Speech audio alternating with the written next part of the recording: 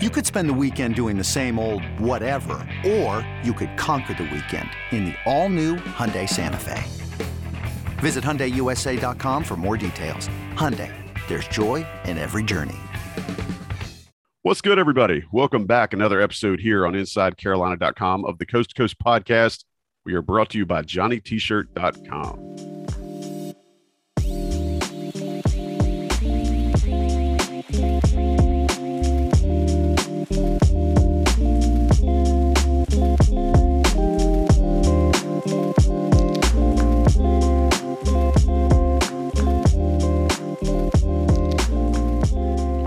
All right. Thanks for being here.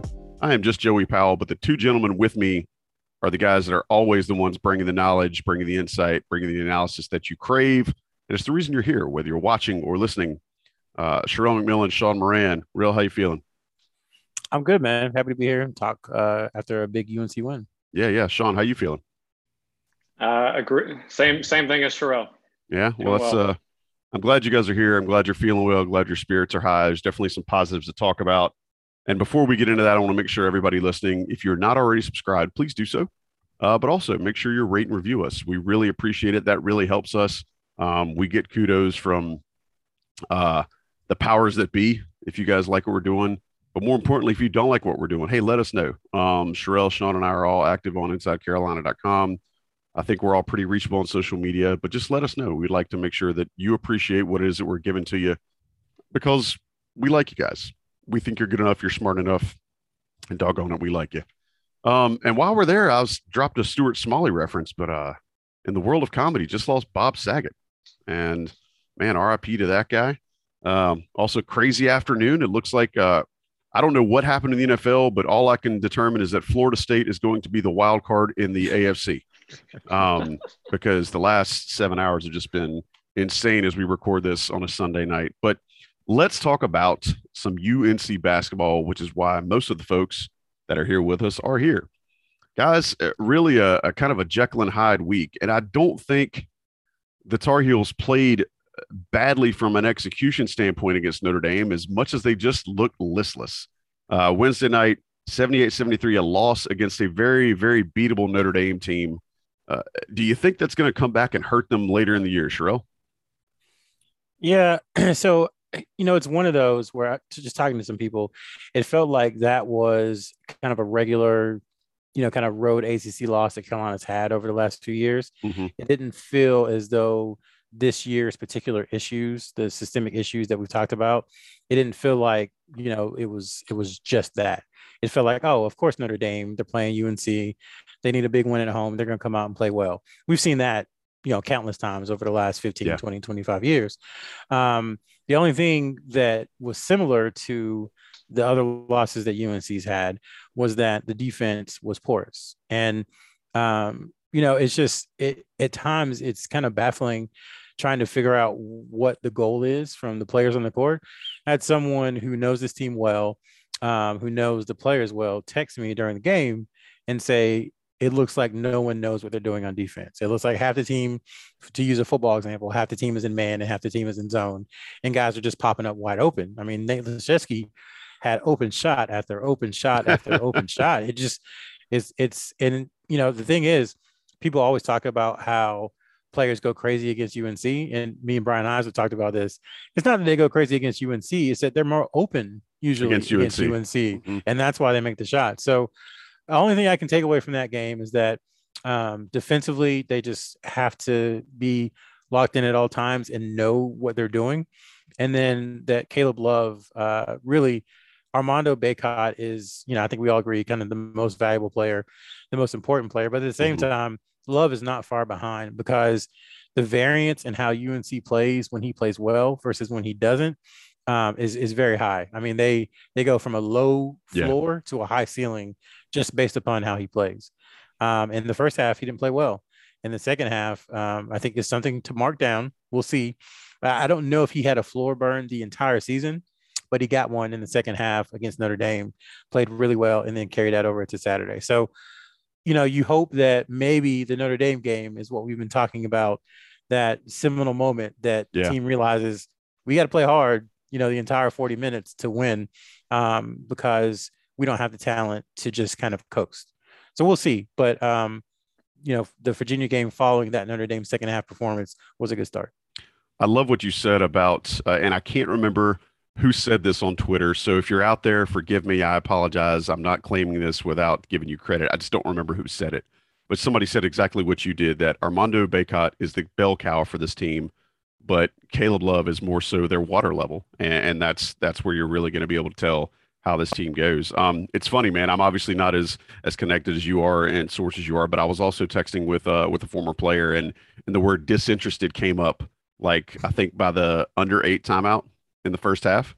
And I think that's a great word to use. And, when this team has shown a proclivity to be engaged and play defense, like the one you pointed out, and I mentioned this on Inside Carolina Live on Saturday with Tommy Ashley, when Caleb Love got that floor burn, got the steal, got the ball to Armando Bacot, who then went down and set a screen for him to hit a deep three off the corner, off the elbow extended. That's a 5-point swing, and it's absolutely something that North Carolina can do if they can stay plugged in. And it makes you wonder what this staff can do to keep these guys engaged. Sean, from your perspective, what do you think was different between maybe the first half of the Notre Dame game, segueing into the second half when they made their run, and then into after they settled in against Virginia? What did you see different? Yeah, I mean, I think at the half of Notre Dame, they were, a lot of people felt they were lucky to be down only 4 points, given how both were playing. And, in Notre Dame, they got down 13 before the timeout and before they came back and made it a game.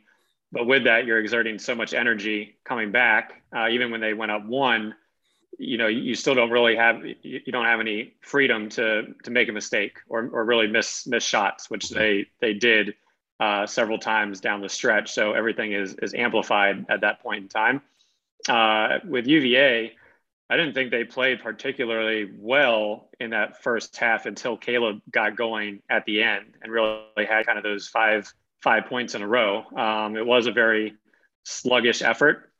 They just didn't have Notre Dame picking them apart on offense. UVA, when UVA is ranked in the 50s in defense, they're not a great team. But in that second half, I think you saw really everybody, for the most part, clicking on all cylinders, from Caleb Love playing extremely well, Armando putting up Sean May, Bryce Johnson type numbers, and then even Brady Manick really getting going from 3, which, going into this game, he would hit 1 or 2, but his percentage he was struggling over the last 3-4 games. And it was finally, everybody was starting to, play to their potential. The ball was moving, oftentimes 2-3 extra passes than maybe what you would have seen earlier.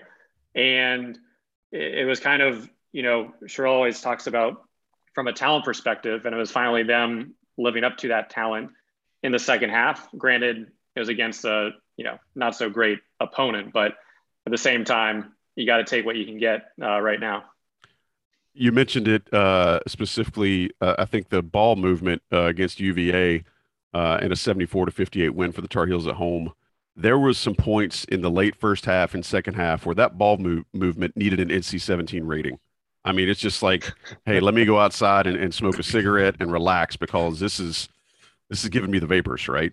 Sean, what does it take? Is there one player on the roster that makes a difference in how well this team moves the ball? I think we've discussed before that it moves better when Brady Manick is on the floor, but I don't know that it's him, because he's not a point guard and he's not always facilitating. Do you see somebody out there that just absolutely makes movement better when the team's trying to reverse the ball from different parts of the floor? I mean, you mentioned Manick, and we kind of talk about this almost every episode, but when he does catch the ball, that high low with him and Bacot, he has some great passes, against BC, kind of the swing pass to Walton, as an example. So we know his IQ and that he can move the ball. So it really comes down to the 2 guards, RJ and Caleb. And I think earlier in the season, they were prone to over dribble and force shots. I think we did see some of that from Caleb against Notre Dame. And even though RJ wasn't hitting any shots against UVA, he was moving the ball. And I think, you look at against UVA, 9 assists to 1 turnover for them both versus, Caleb against Notre Dame was 0 assists and 4 turnovers. So I thought both of them, it kind of really depends on if they're able to move the ball, but at the same time pick their spots to be aggressive. I think that if we can kind of continue to see an improvement on that front, I think that is how, the turnover and assist battle will be determined going forward. Sherrell, one of the things I think that fans saw in that game against UVA was you saw everybody in the boat rowing in the same direction. And that direction was towards number 5, the big crab cake in the middle, right? And after 2 games, Armando Bacot last week put together 50 points and 38 rebounds. And if he does not get the ACC's Player of the Week honors, then I'm going to drive to Greensboro and go pantsless until somebody hears my complaints. But Sherrell, what can this team do to make sure that Bacot is still a focal part of the offense? We saw in the second half against Notre Dame where he only got 4 shots. Absolutely just inexplicable. Is it one of those things where they need to have certain guys on the floor to facilitate getting him the ball? Do they need to run certain sets to get him the ball? What is it that is making Armando Bacot as effective as he is? Because when he's going, I don't know that anybody can stop him.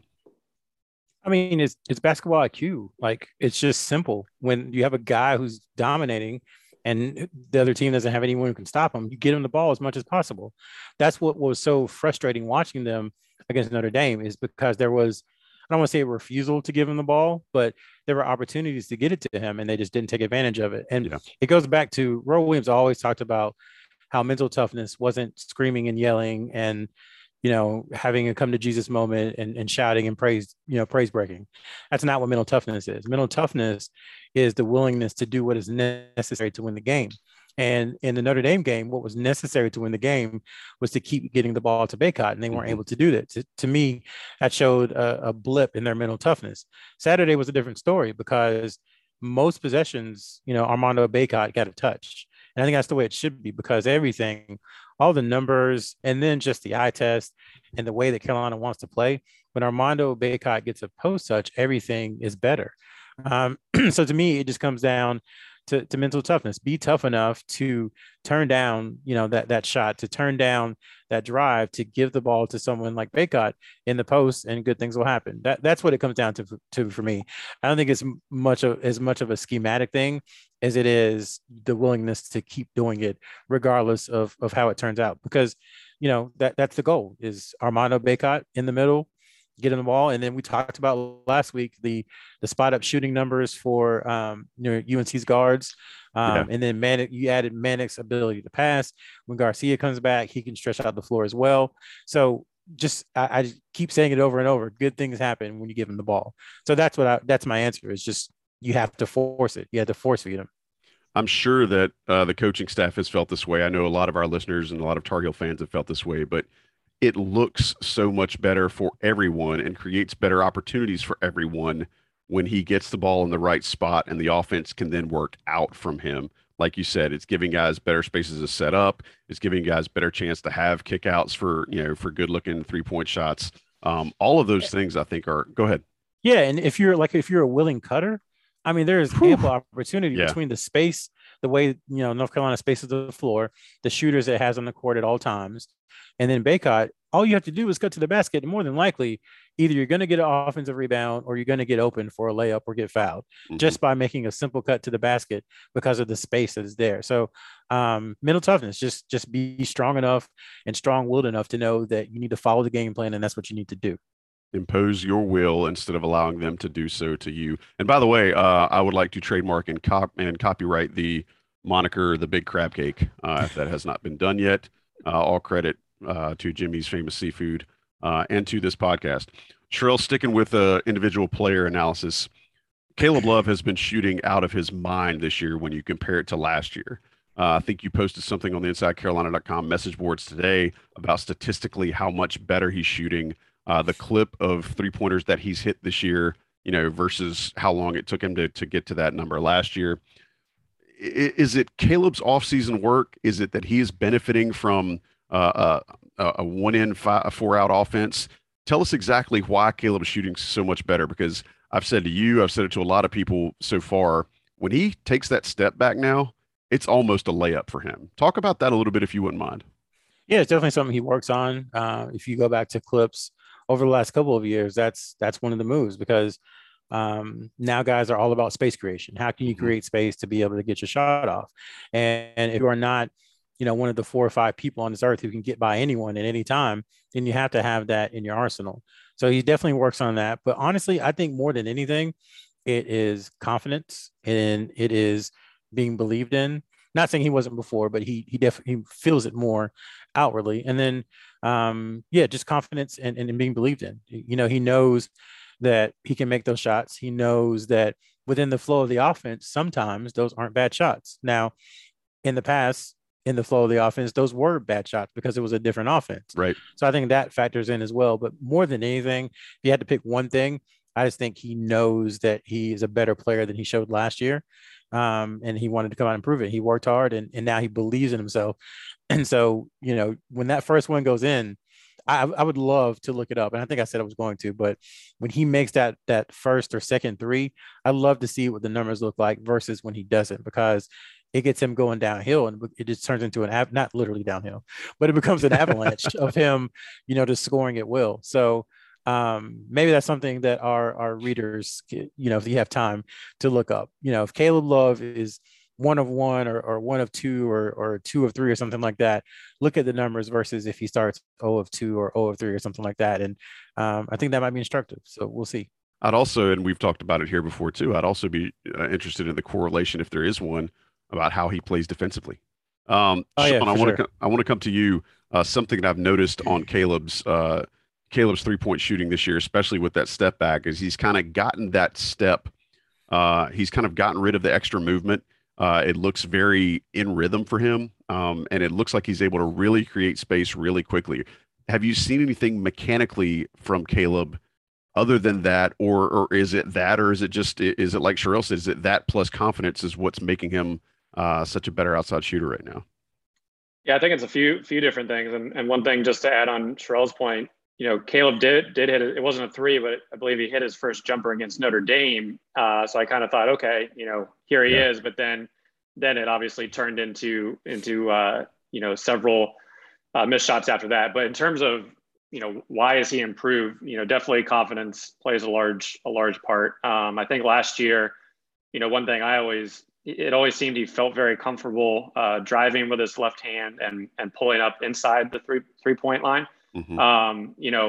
I think part of it, it does look like he's gotten a little more arc on his shot, but he's now comfortable shooting, well beyond NBA range. And I think just with that kind of, whether it's strength or maybe a tweak in the shooting motion, last year when he would miss, it was all over the place. But now, he's in rhythm and his 3-point shots, feel similar to that, 15 to 17 foot pull-up jumper last year in terms of his release, his body control, and just kind of the elevation he is getting on his shots. And really the one move, I know we talked about the step back, but also where he goes from left to right in between the legs and then kind of, uses that to freeze a defender and pull up.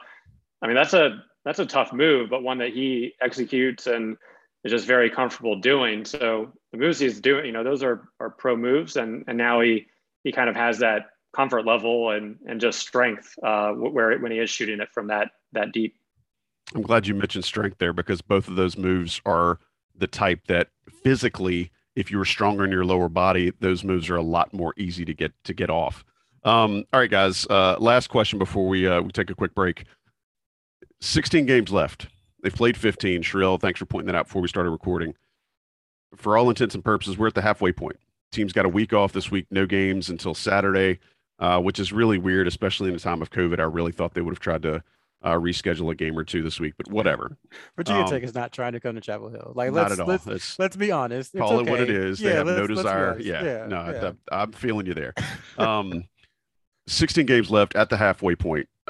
record being what it is this team where you expected them to be, Sean?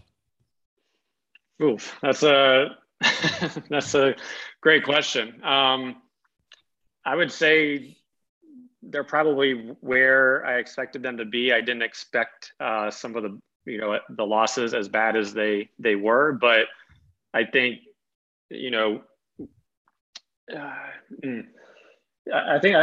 thought they'd be a top 25 team at this point in time, but in terms of where they're at, I think that there's going to be some early season struggles. Definitely kind of assume that. I thought things would have gelled a little quicker, but at the same time, you have seen such tremendous improvements from a lot of the players, RJ and Caleb. And they were still throwing a lot of players into the mix, new coaching staff, new roles. And I think the roles, people are starting to kind of figure those out as well as their identity. And even as frustrating as the loss was with Notre Dame and some of the execution, I think you're still seeing improvement points. And are they a top 10 team? Definitely not. But I think, and that's why I would love just to see 2 games this week, just to kind of keep getting them in a rhythm that there's still a lot of potential for them to, work with right now. So I didn't see the bad losses as bad as they were, but I also didn't expect them to be, 1 to 2 losses at this point either. Sherrell, same question. Is the team about where you thought it would be? And I know you're a fan of the the what is greater than the how. So if you want to go there, you have carte blanche to do so. No, the how is important. I mean, the what is more important, but the how is important because I think we thought, they would be 12-3, 11-4 right now, something record wise. I think they are where we thought they would be. The issue is the Kentucky and Tennessee games play so large in those 4 losses that it's hard to say, oh, this team is on schedule or, this team can be good because that's always in the back of your mind. It's like, well, are they going to lay an egg like they did those 2 times against Kentucky and Tennessee? You can forgive the one. When you do it twice, I think it's just going to stick with people. And that goes to your point about, well, what can they do to kind of gain our trust? And I still don't think there's really anything, honestly, because as well as they played on Saturday and as good as they played in the second half and dominating and as good as it felt for the fan base after that loss to Notre Dame, is not at all inconceivable that they come out against Georgia Tech and look sleepy and get beat at home. And are down, 32-24 at halftime and have to fight their way back, which is something that, to Dewey Burke's point in the post-game podcast, they haven't really shown they can do outside of that 6-minute stretch against Purdue. They haven't shown an ability to really not only fight back, but get over the hump and win one of those games when they're playing at a B level or a C level. So that is kind of where I'm at. Like the record is what I thought it would be or pretty close, but the team I'm still a little bit iffy on. I thought there would be more cohesion quicker because of how, the roster was, the rotation was. I thought it would gel a little bit quicker. It's taking a little bit longer than we expected, but the ceiling on this team still hasn't changed. I will say it again. There are not 5 or 6 more teams more talented in college basketball, to bottom. Yes, top absolutely. to bottom than North Carolina. And if, I'm not wrong on that one. So people get, I was going to say like, yeah, I could be wrong, but I'm not. There's not. And so it's just a matter of that talent playing together consistently. They've shown that they can play together. They've shown they can blow teams out. They've also shown they can get blown out. So they just got to stop. The variance has to stop, and then you just need to be more consistent. And they can do that. All the things that they wanted are on the table. The ACC championship is still on the table. The NCAA tournament is still on the table. A run in the NCAA tournament is still on the table. It's going to take consistency to get there. Got to shrink that parabolic effect that they're dealing with right now. And unfortunately, flatten the curve. Flatten the curve, y'all. Unfortunately, having a week off with no games and having guys dealing with concussion and COVID protocols and whatever is not really going to help that. What they probably could do if they needed to really lift their spirits would be to go to johnnytshirt.com. I think that if they were to check out Johnny T-Shirt's array of different offerings for UNC gear and memorabilia, plus their prices, it would probably take care of any kind of dismay, melancholy, what have you, about not having a game this week or, not having the team at full strength. Johnny T-shirt does that for people. They make you feel like you are at full strength because they get you outfitted in all of the UNC gear and merch that you seek. Check them out, johnnytshirt.com, right there on East Franklin Street in Chapel Hill. They have the best selection. Inside Carolina Premium subscribers know you get an extra 10% off. Use the code found on the premium message boards. Go to johnnytshirt.com. Tell them the Coast to Coast sent you. They would appreciate it, and we would appreciate it. Take another quick break. Let the folks come in here and drop some national ads for you. We'll be right back. Talk a little bit of recruiting here on the Coast to Coast podcast. Introducing the Two-Way V4, where groundbreaking fuel cell technology meets fresh foam cushioning for the ultimate performance. With Fuel Cell, each step feels explosive, delivering unparalleled energy return. Paired with fresh foam, experience maximum comfort throughout the game. Its lightweight textile upper offers support and breathability without sacrificing agility. Whether you're hitting the clutch shot or locking down the opposition, the Two-Way V4 gives you the tools to play at a high level. Learn more and purchase the Two-Way for yourself at newbalance.com. All right. Thanks for sticking around. Want to talk about some guys that may be future Tar Heels, or that the program has aspirations of bringing them in to be future Tar Heels, as we always do here on the Coast to Coast on InsideCarolina.com. I'm Joey Powell. With me, as always, Sherrell McMillan, Sean Moran. Sean, you got to see a hell of a feat from a UNC commit this week. Talk about Sim Wilter's triple-double. I know you did a write-up on it, but get into that a little bit and kind of let folks know what the eye test tells you. Yeah, I got to watch his game from January 4th against Plainfield, where he, 14 points, 10 assists, 10 rebounds, even 3 steals and 3 blocks. So, triple-double in a high school game is pretty impressive. He was actually 1 assist short just a few days earlier, where he had 13, 9, and 12 against Bergen Catholic, who has, one of the top players in the 2024 class in it. So he's been playing really well over the last few games. Went through, and he did it on 9 shots, I believe. I think he only missed 3. One of them was a missed breakaway dunk as well. So he was very patient, and he didn't take his first shot until about halfway through the second quarter as well. So would have liked to see him be a little more aggressive, but at the same time, he was getting into the paint, dishing to the big guy, hitting open players on the wing from 3. He hit 2 threes in the first half. One of them off the catch and shoot from probably 7 to 8 feet behind the high school line. That was something that we've seen a few times before in some of the games, but obviously something at this stage to have that type of range is impressive. And I think we've talked about it before, but he does have great rotation on his shot. And from a ball handling perspective, he did have 5 turnovers, so I don't want to leave that out. But a lot of them, sometimes he was trying to force things. Other times it was just maybe got a little sloppy when he was trying to push the ball. But all things that can be corrected. So, with how he's playing, I think, especially as a combo guard, there's still a lot of improvement for him and a lot of potential for him to grow. So excited to see how that develops over the course of the year. Sean, the first thing I think of, when you talk about a kid getting a triple-double, besides the Ice Cube song, how is he making a triple-double happen? Because a lot of times when you have a kid that's that talented on a high school team, he doesn't have the cast around him to be able to get 10 buckets for somebody else, right? Is he just setting them up in really good spots, which is another, added tool for a player like this to have in their toolkit? Does he have some actual other talent alongside of him? How is he getting to 10 assists? He does have a lot of talent around him in terms of a fair amount of other Division I players in the starting lineup. And they've got, 2 bigs that can finish down low, but he is hitting them in the right spots. But obviously you need to convert. I mean, there's a few nice passes he did have that either missed shot or foul. So his assist rate could have been higher. But he's not on a team where he's kind of like a Tyler Nickel, where he's the lone man on the team.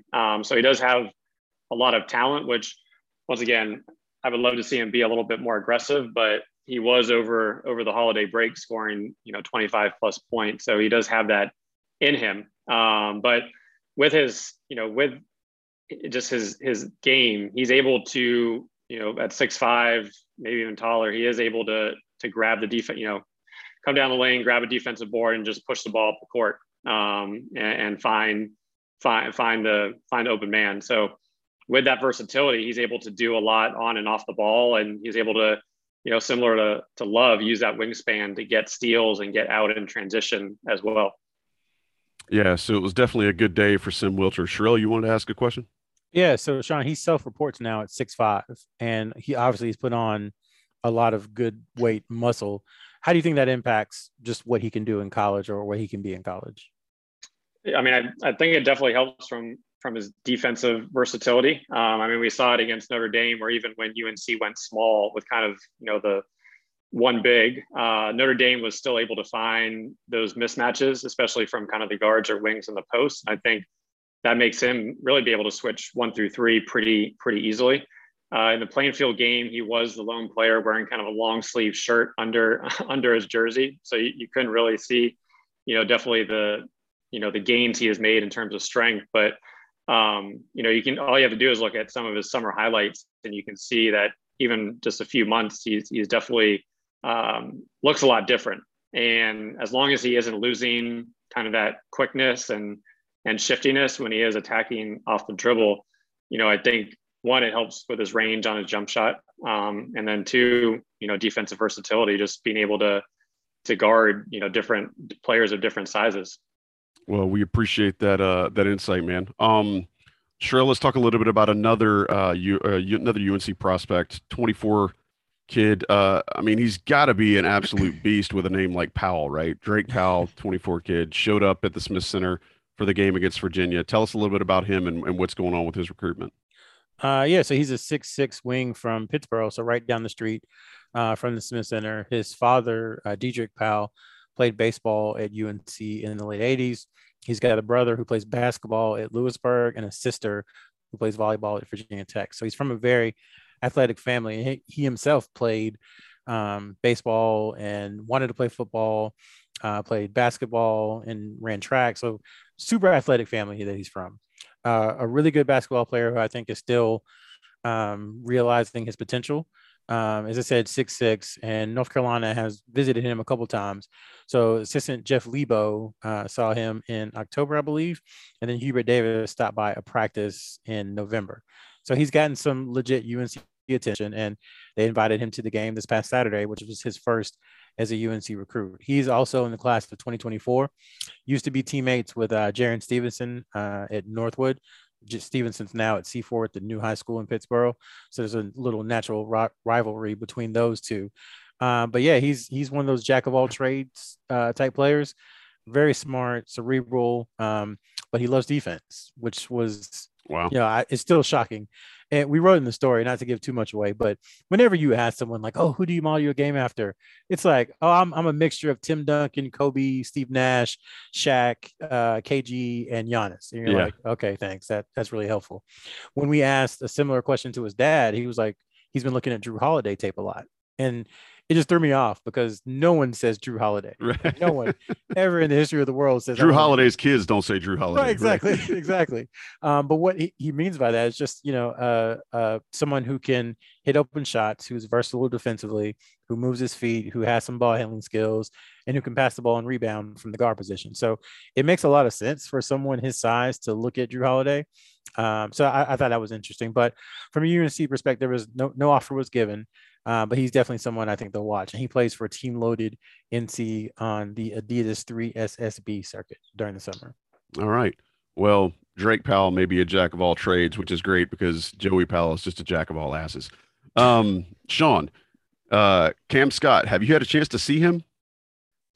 Not as much as I would like. It's been basically some highlights, but given some of the highlights I just did see, I definitely want to watch him a lot more because, usually I try to stay away from highlights if I haven't seen a guy, play a full game, but those definitely jumped out to me, especially how smooth he was and the ability to score already from different levels, which, you're usually not seeing at that age. So he's probably at the top of my list in terms of guys I just want to watch some more during the high school season.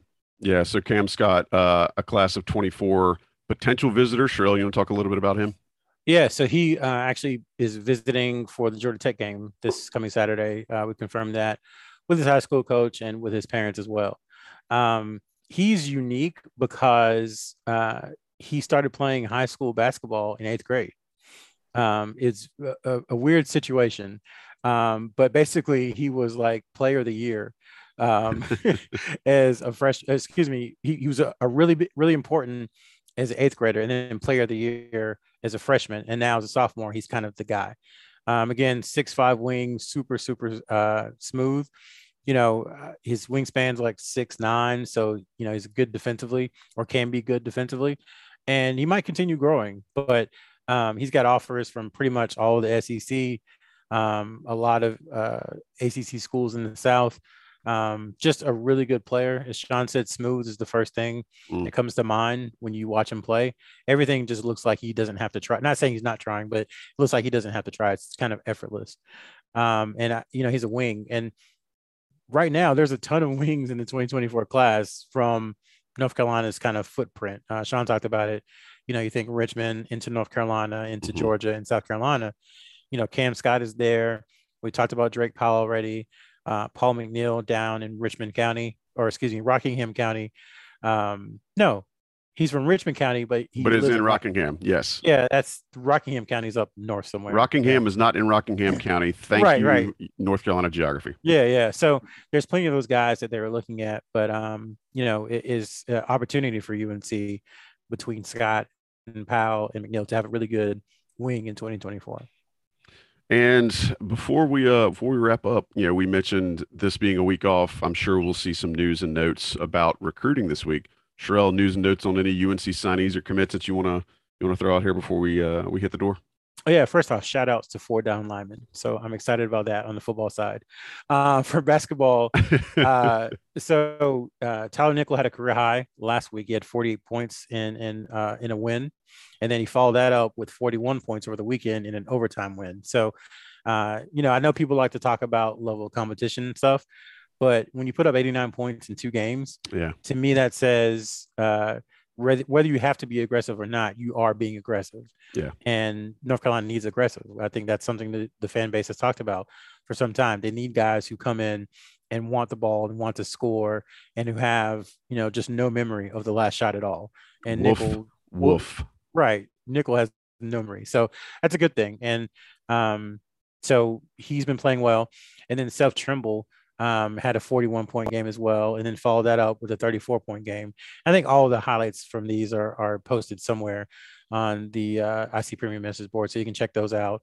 Will Shaver is on campus and is at UNC and signed and on the team and practicing and doing all that good stuff. So did I see him on the bench yesterday against Virginia? He was behind the bench. Okay, behind the bench. All right, I thought I saw him yesterday.